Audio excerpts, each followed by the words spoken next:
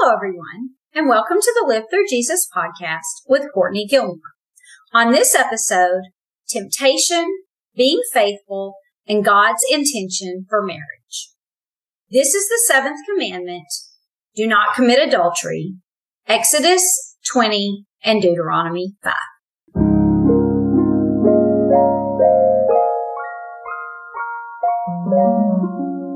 Quickly before we get started, if you're new to Live Through Jesus, make sure you go to livethroughjesus.com and sign up to receive your free 5-week Bible study over Abraham.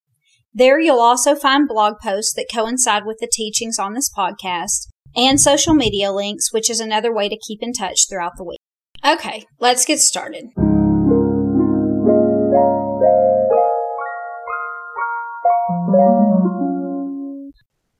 So, when my daughter was little, she went through what a lot of kids go through of being scared at night.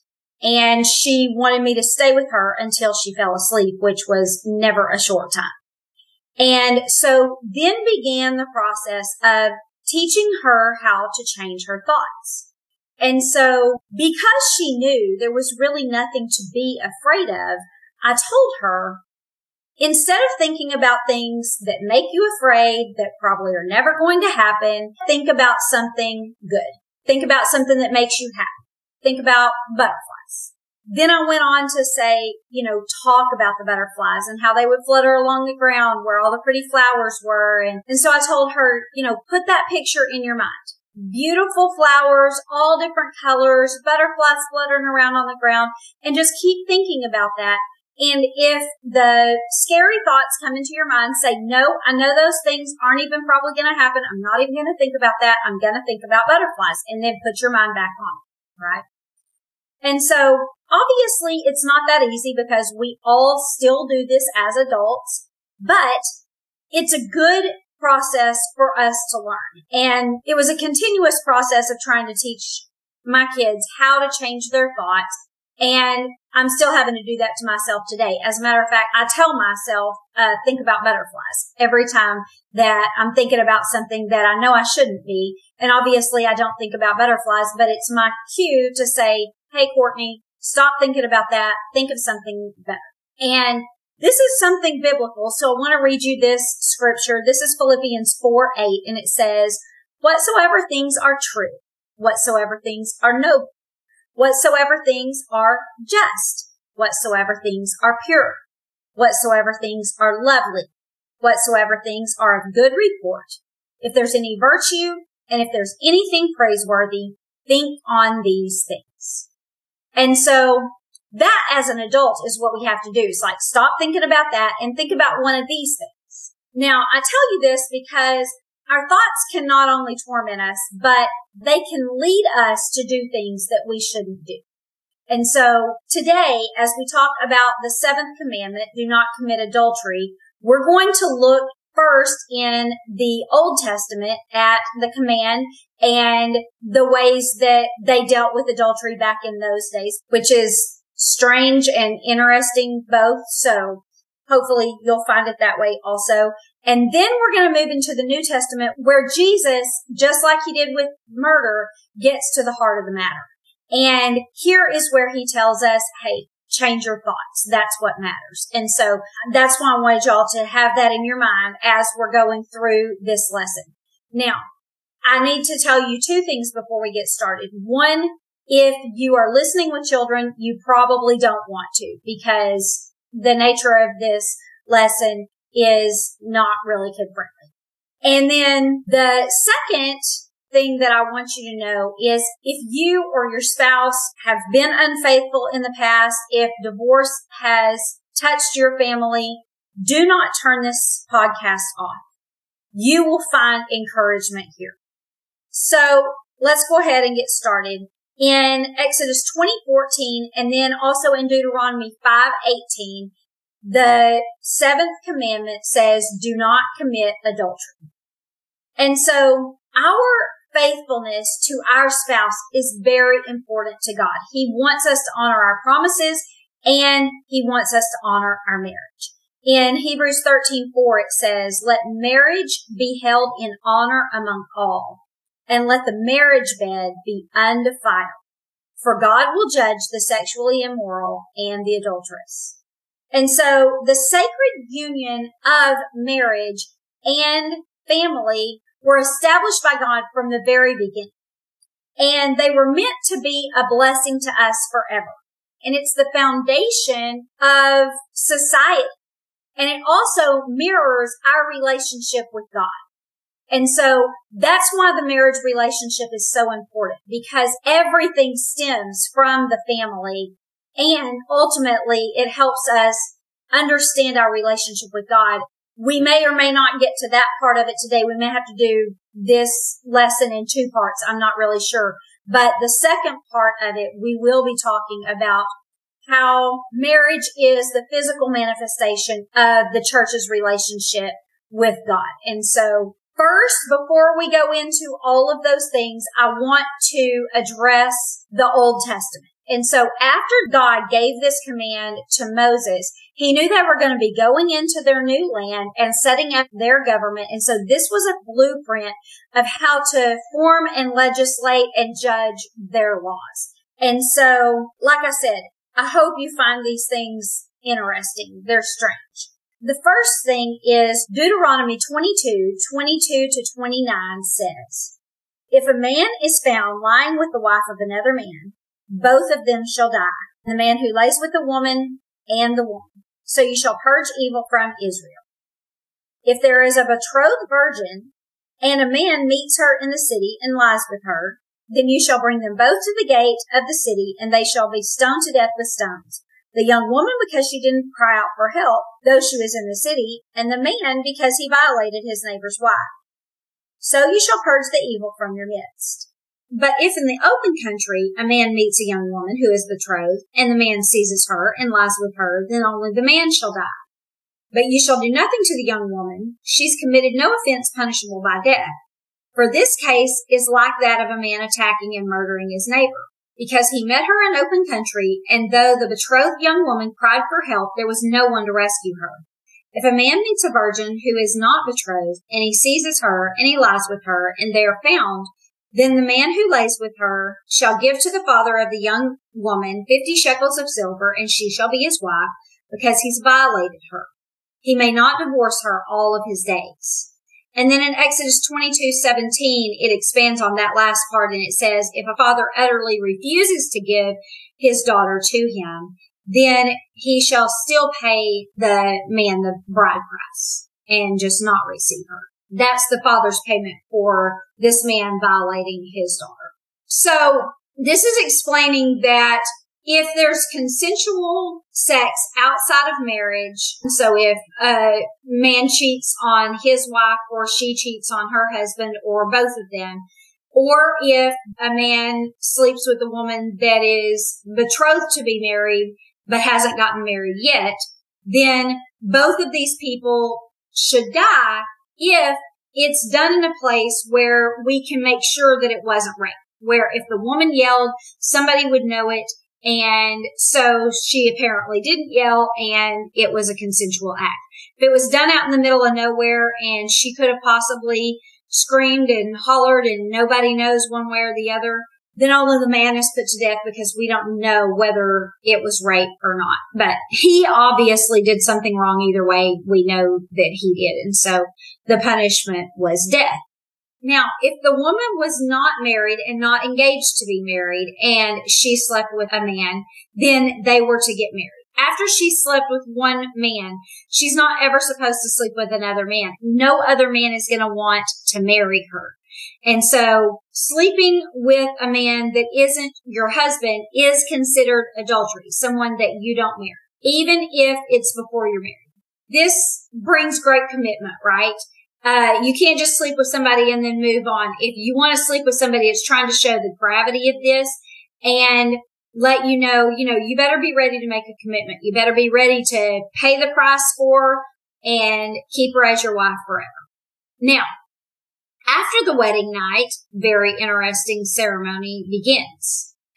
If after the wedding night, the man suspects that the woman is not a virgin, then he can bring charges against her to the elders. And the only way that she can be acquitted of these charges is for her family to bring the bed sheets from the wedding night and show that she was definitely a virgin. If the man was found to be lying, then he's whipped as a punishment, and then he has to stay married to this woman forever. He also has to pay her dad a fee for tainting their family. Now, if the woman is found to have slept with another man, then the punishment is the same as if she had committed adultery while she was with him, because it was adultery if she had slept with another man and didn't marry him. And so she was put to death. This whole story is found in Deuteronomy 22:13-21, and I just didn't read all of it. But in 21, it says the reason that she's put to death is because she has done this outrageous thing in Israel by whoring in her father's house. And so you should purge the evil from among you. This is a deterrent, basically. We were never meant to be with more than one person. Only death can break the bond and release a person to remarry. If because of the hardness of someone's heart, a couple does divorce and then they get remarried while their spouse is still alive, then they're committing adultery in that situation also. Because again, they're supposed to be being faithful to just that one person that you're married to. And divorcing them doesn't free them from that faithfulness. They cannot live with that person anymore, but that's the only person that they're supposed to sleep with until that person dies. Then they're free to remarry. Now, if by chance they do get remarried, then they can never go back to the first spouse because their unfaithfulness has basically been solidified. And so they can't go back to that spouse. All of these things are explained in Deuteronomy 24:1-4, Romans 7:2-3, and 1 Corinthians 7:10-11, if you want to go look those up for yourself. But I'm summarizing so we don't have to read so much. Now, let me say, if you have already gotten a divorce and you're remarried, remember, anybody that has slept with another person before they got married is also considered an adulterer or an adulteress. And so you're in the same boat as a lot of people. And it would be wrong for you just because you have already divorced and remarried to now divorce that spouse because you had done something wrong. And remember, you're not supposed to go back to your first spouse anyway. Much of the time, we're unaware that this is law, especially the remarriage thing that is not preached a lot these days. And so you could have done this unknowingly or knowingly. Either way, you're in the same boat as all the rest of the people that slept with other people that they were not married to at the time or have slept with more than one person. So if you're in that situation, you can't change the past. Just be faithful to the person that you're married to now and move forward and do what you know God wants from you from this point. And then as we continue studying, you're going to see even more what Jesus says whenever he gets to the heart. And hopefully that's also encouraging to you. Because again, we cannot all live up to the standards that God has for us. We're all lawbreakers. And that's why Jesus had to give his life as a ransom for us. So, no reason to get bogged down here. Let's just keep moving on. And hopefully you'll continue to be encouraged no matter what your situation is. Okay, so those are the rules for a woman who slept with someone before she was married. But what if her husband suspects that she is sleeping with someone while they're married? What happens? And he doesn't catch her. He's just suspicious. This is the strangest custom of all. If he thought that his wife was cheating, he was to bring her to the elders along with an offering of barley and oil, and this was called the offering of remembrance. It was supposed to call to mind the sin that she has committed if she has committed a sin. And so the husband would explain his suspicions to the priest, and then he would take some of the holy water from the tabernacle and then put some of the dust from the floor of the tabernacle in the water. Now, by taking these two things from the tabernacle that were holy, it would symbolize the holy God that dwelt in that place as the only one that could judge purity. And so he would get the dust and put it in the water, and then they would uncover the woman's head and let her hair down. This is to show humility and the uncovering of her sin or possible sin. And then the priest would explain to her that if she has sinned, then she'll be cursed. And if she has not sinned, then she will be exonerated. And then he writes the curse down on a stone tablet, and he reads it off to her, and she says, yes, I understand this, and I agree to all of this. And then he takes something and scrapes the words that he just wrote on the stone off into the water, stirs it up, and she is to drink this water. So all of the holy things plus the words of this curse. And so this is like drinking in her sin, right? Very, very strange. And then what would happen is, if she had sinned, it says that her womb would swell and her thigh would rot. And so what this means is that basically her womb would open and become hollow, which basically means it will not be able to hold children. And your thigh rotting was basically symbolizing your reproduction. And so he's basically saying you would no longer be able to bear children.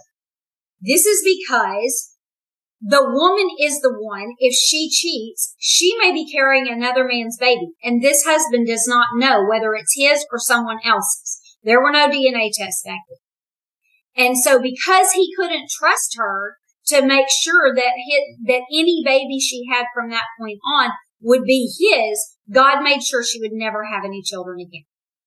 Now, presumably this exposed her as an adulteress, and she would also be put to death, although nothing is said about that in this passage. Maybe he just divorces her because later on we find out that adultery was one exception for divorce if the two parties couldn't be reconciled. And so maybe he just put her away, and then nobody else wanted her either, and that was her punishment, and he got to remarry, or maybe she was put to death. We're not sure. But how strange this custom is, right? That they would be able to reveal her hidden sin in this way.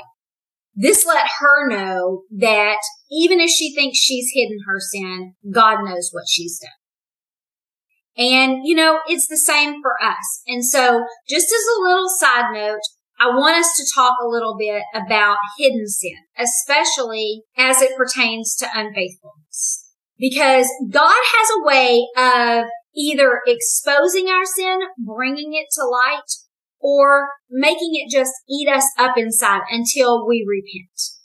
Psalm 32, 1 through 5 says, "Blessed is the one whose transgression is forgiven, whose sin is covered. Blessed is the man against whom the Lord counts no iniquity, and in whose spirit there's no deceit. For when I kept silent, my bones wasted away through my groaning all day long. For day and night your hand was heavy on me. My strength was dried up as by the heat of the summer. But then I acknowledged my sin to you, and I didn't cover up my iniquity. And I said, I will confess my transgressions to the Lord, and you forgave my iniquity and my sin." And so this is showing us that we want our sins covered, but we want them covered by the blood of the Lamb. We want them covered by Jesus' sacrifice. We do not want them covered in our way of hiding. Because this psalmist says, which we assume is David, he says that whenever he was hiding his sins, God's hand was heavy on him. He just felt the weight of his sins, and he could no longer bear them. And so finally he confessed and repented them, and then God forgave him, and he was free of those things. And so God doesn't make his hand heavy on us to make us feel guilty or ashamed. He does it so that we will repent and be forgiven of our sins, and that we can move on and not feel the weight of them anymore. And also, obviously, quit committing that sin. 2 Corinthians 7:9-11 says, "Now I rejoice, not that I made you sorry, but that your sorrow led to repentance. For you were made sorry in a godly manner, that you might suffer loss from us in nothing. For godly sorrow produces repentance, leading to salvation, not to be regretted. But the sorrow of the world produces death." And so repentance is crucial in our relationship with God, and it's crucial in our relationship to others, especially when it involves betrayal and unfaithfulness. And so once it's been brought to light, the unfaithfulness has been brought to light, then the healing can begin. It's going to take time. It's not going to happen overnight. It's not going to be easy. But until everything is out in the open, your relationship will suffer. There is zero question about that. This union between you and your spouse has been broken, whether they know it or not.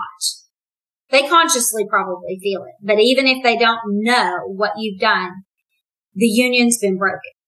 And so there can't be repair until it's brought to light, confessed, and there's been repentance. Betrayal is hard to overcome, but with God's help, you can find forgiveness, restoration, healing, even joy and strength in your relationship again.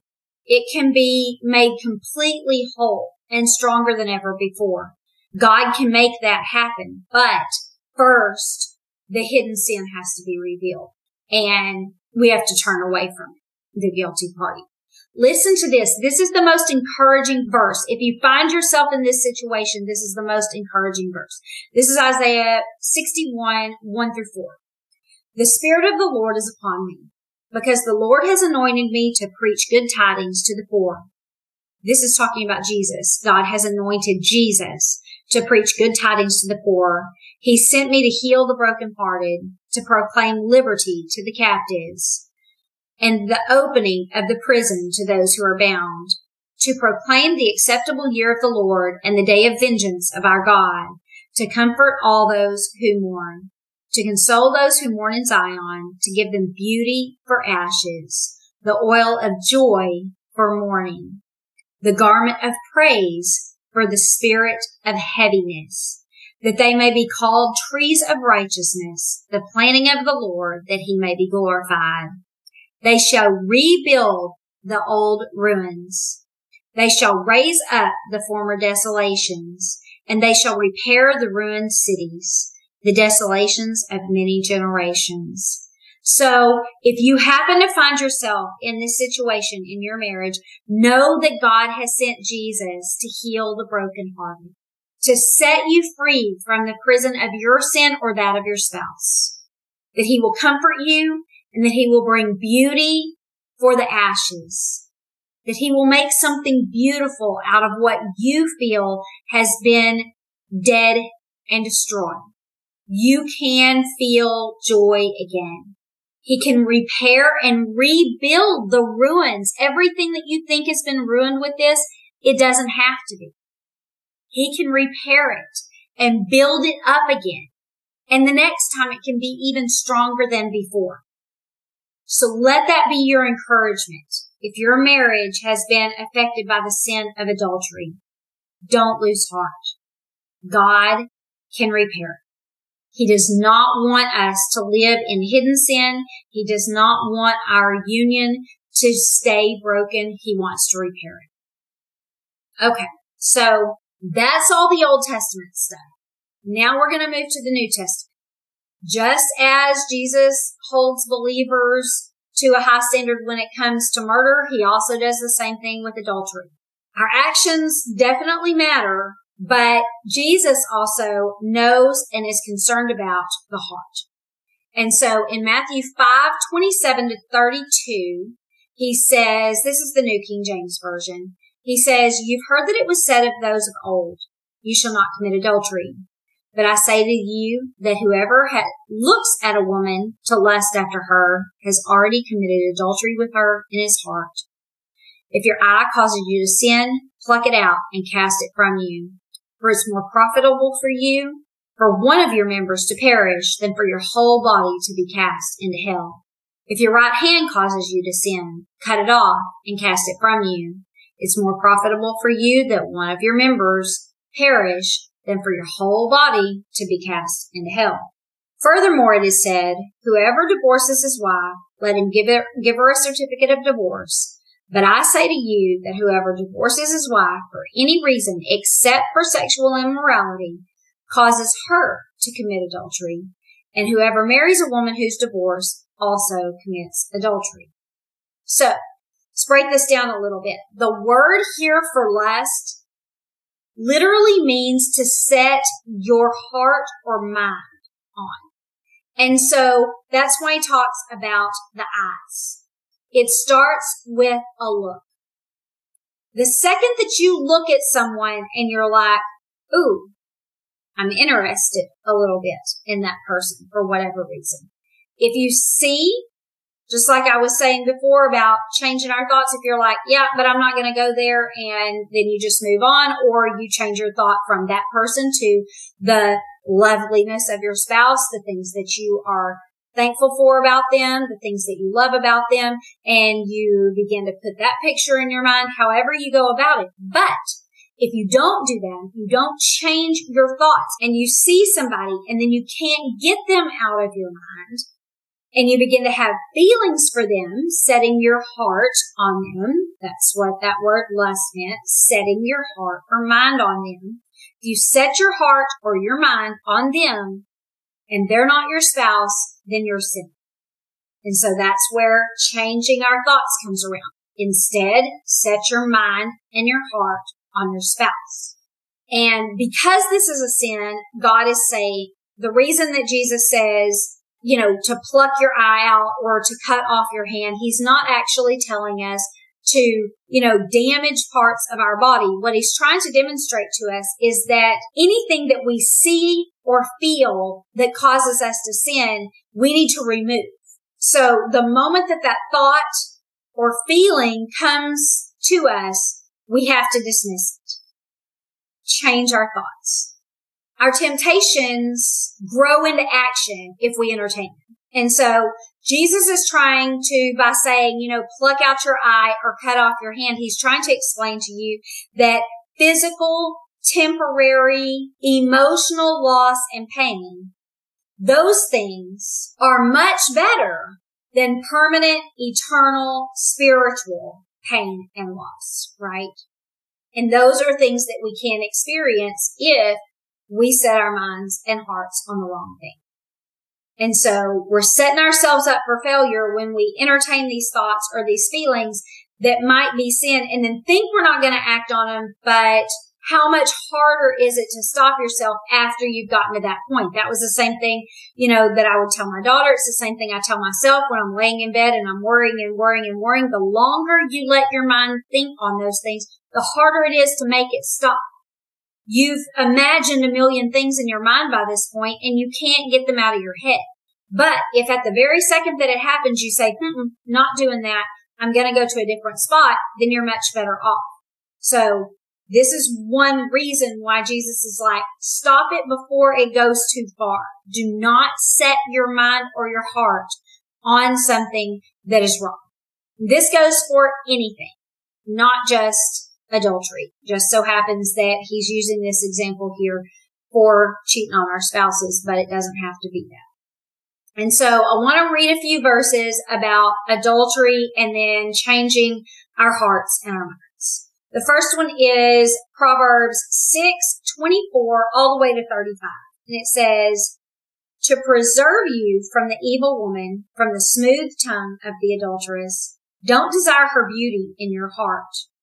And don't let her capture you with her eyelashes. For the price of a prostitute is only a loaf of bread, but a married woman hunts down a precious life. Can a man carry fire next to his chest and his clothes not get burned? Or can he walk on hot coals and his feet not get scorched? So is he who goes in to his neighbor's wife. None who touches her goes unpunished.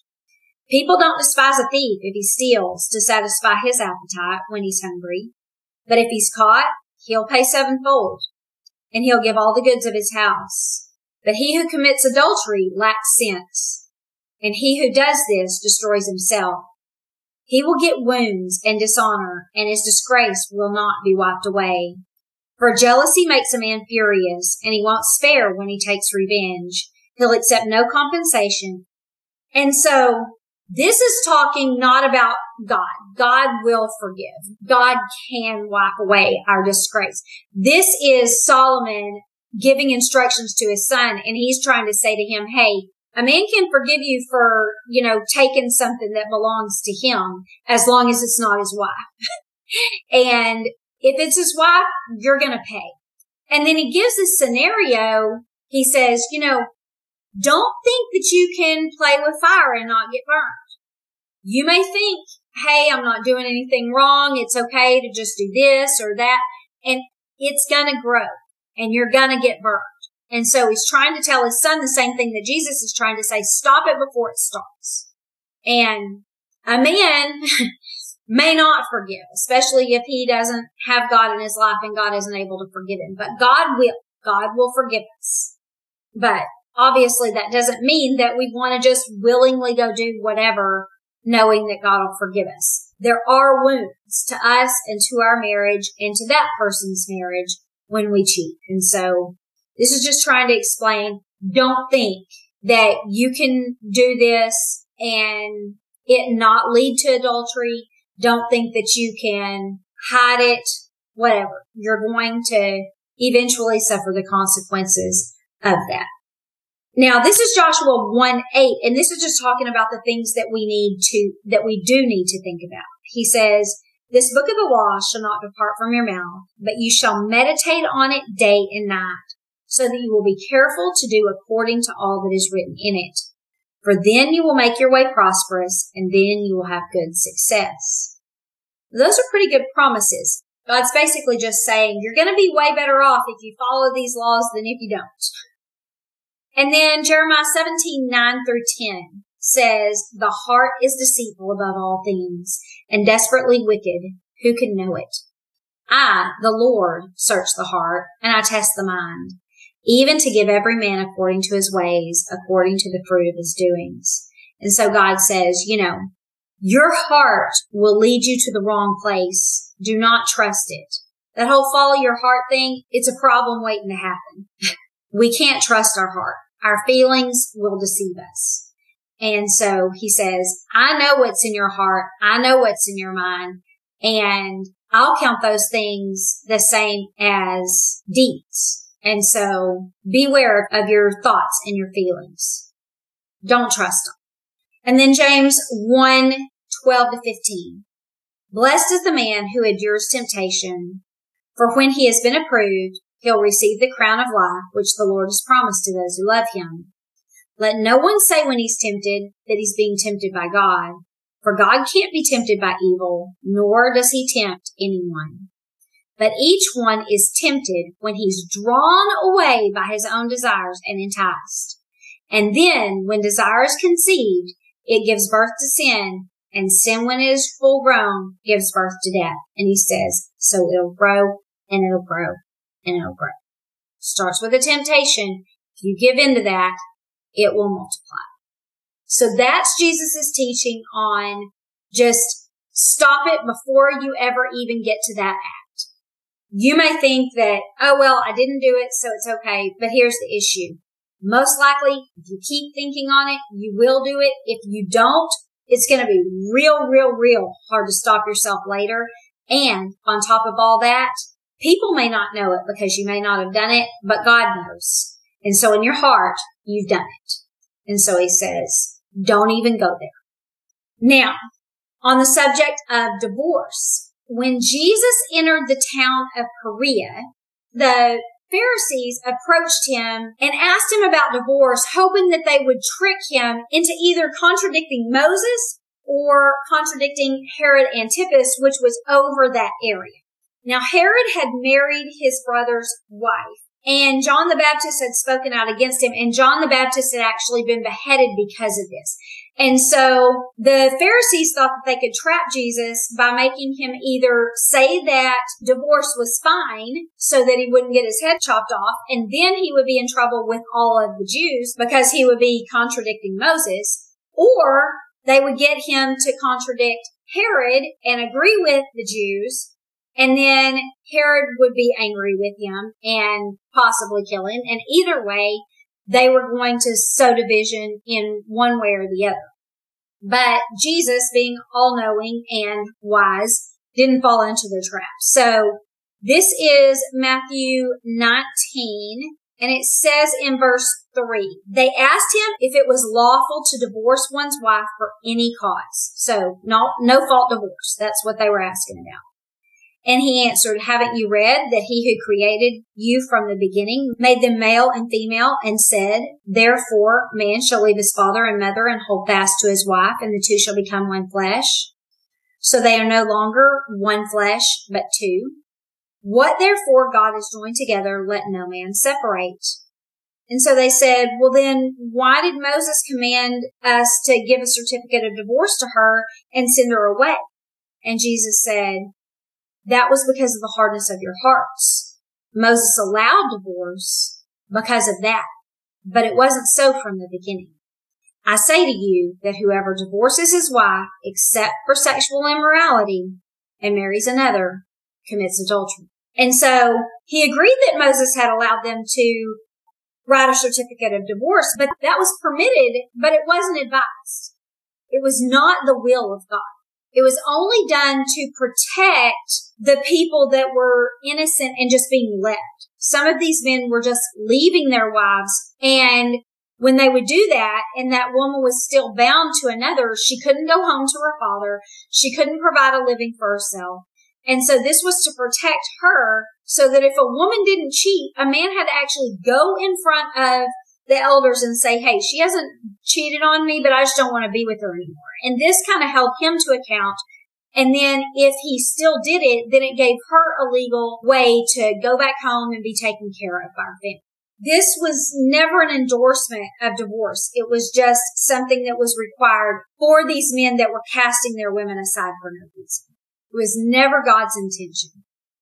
But it was permitted if someone did cheat and there was no possible way of reconciliation. It was permitted, but again, not encouraged. The intention is always for reconciliation, always for the man and the woman to stay together until they die. When he talks about a union, a joining together, he says that the two became one flesh. That means we're not supposed to be able to be separated anymore. We're no longer, when we get married, we're no longer he and she. We are us. We take on one last name, and now we're the Gilmores. And then when a couple joined together physically and created a child, then they took part of each one of those people and joined each separate person and made one new person with the characteristics of that. And so a child is the physical manifestation of this union, this joining of the two making one.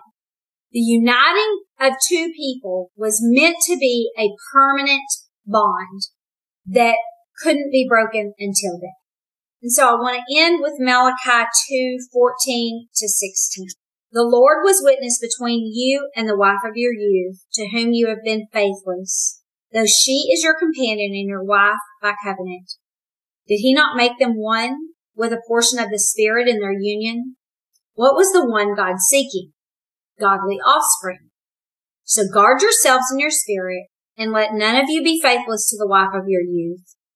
For the man who does not love his wife, but divorces her, says the Lord, the God of Israel, this man covers his garment with violence.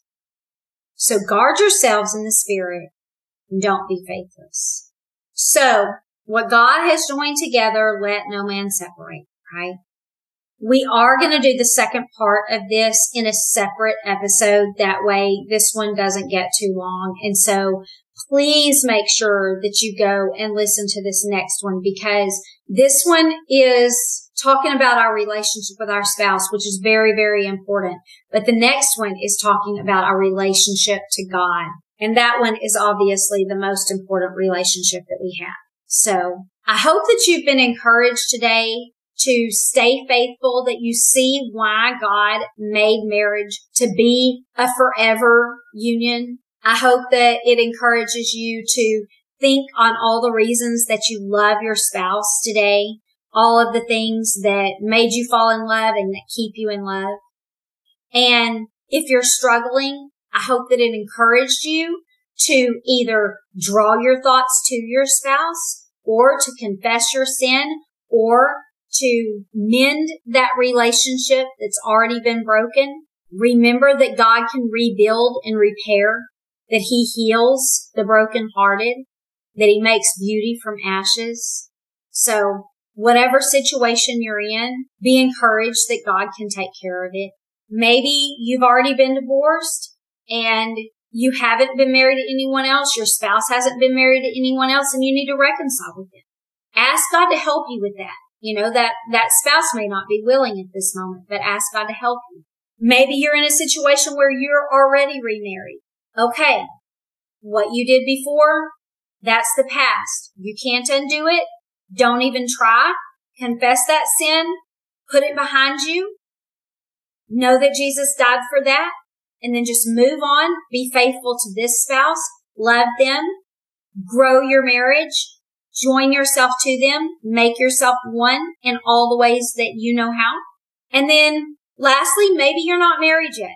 Maybe you're listening to this and you haven't found your spouse yet. Stay faithful. Stay faithful to that person that you don't even know yet. That's encouragement to you. God wants you to have a glorious union with one man or woman one day. And so I want that for you. If you've already messed that up, again, can't do anything about that now. God does redeem.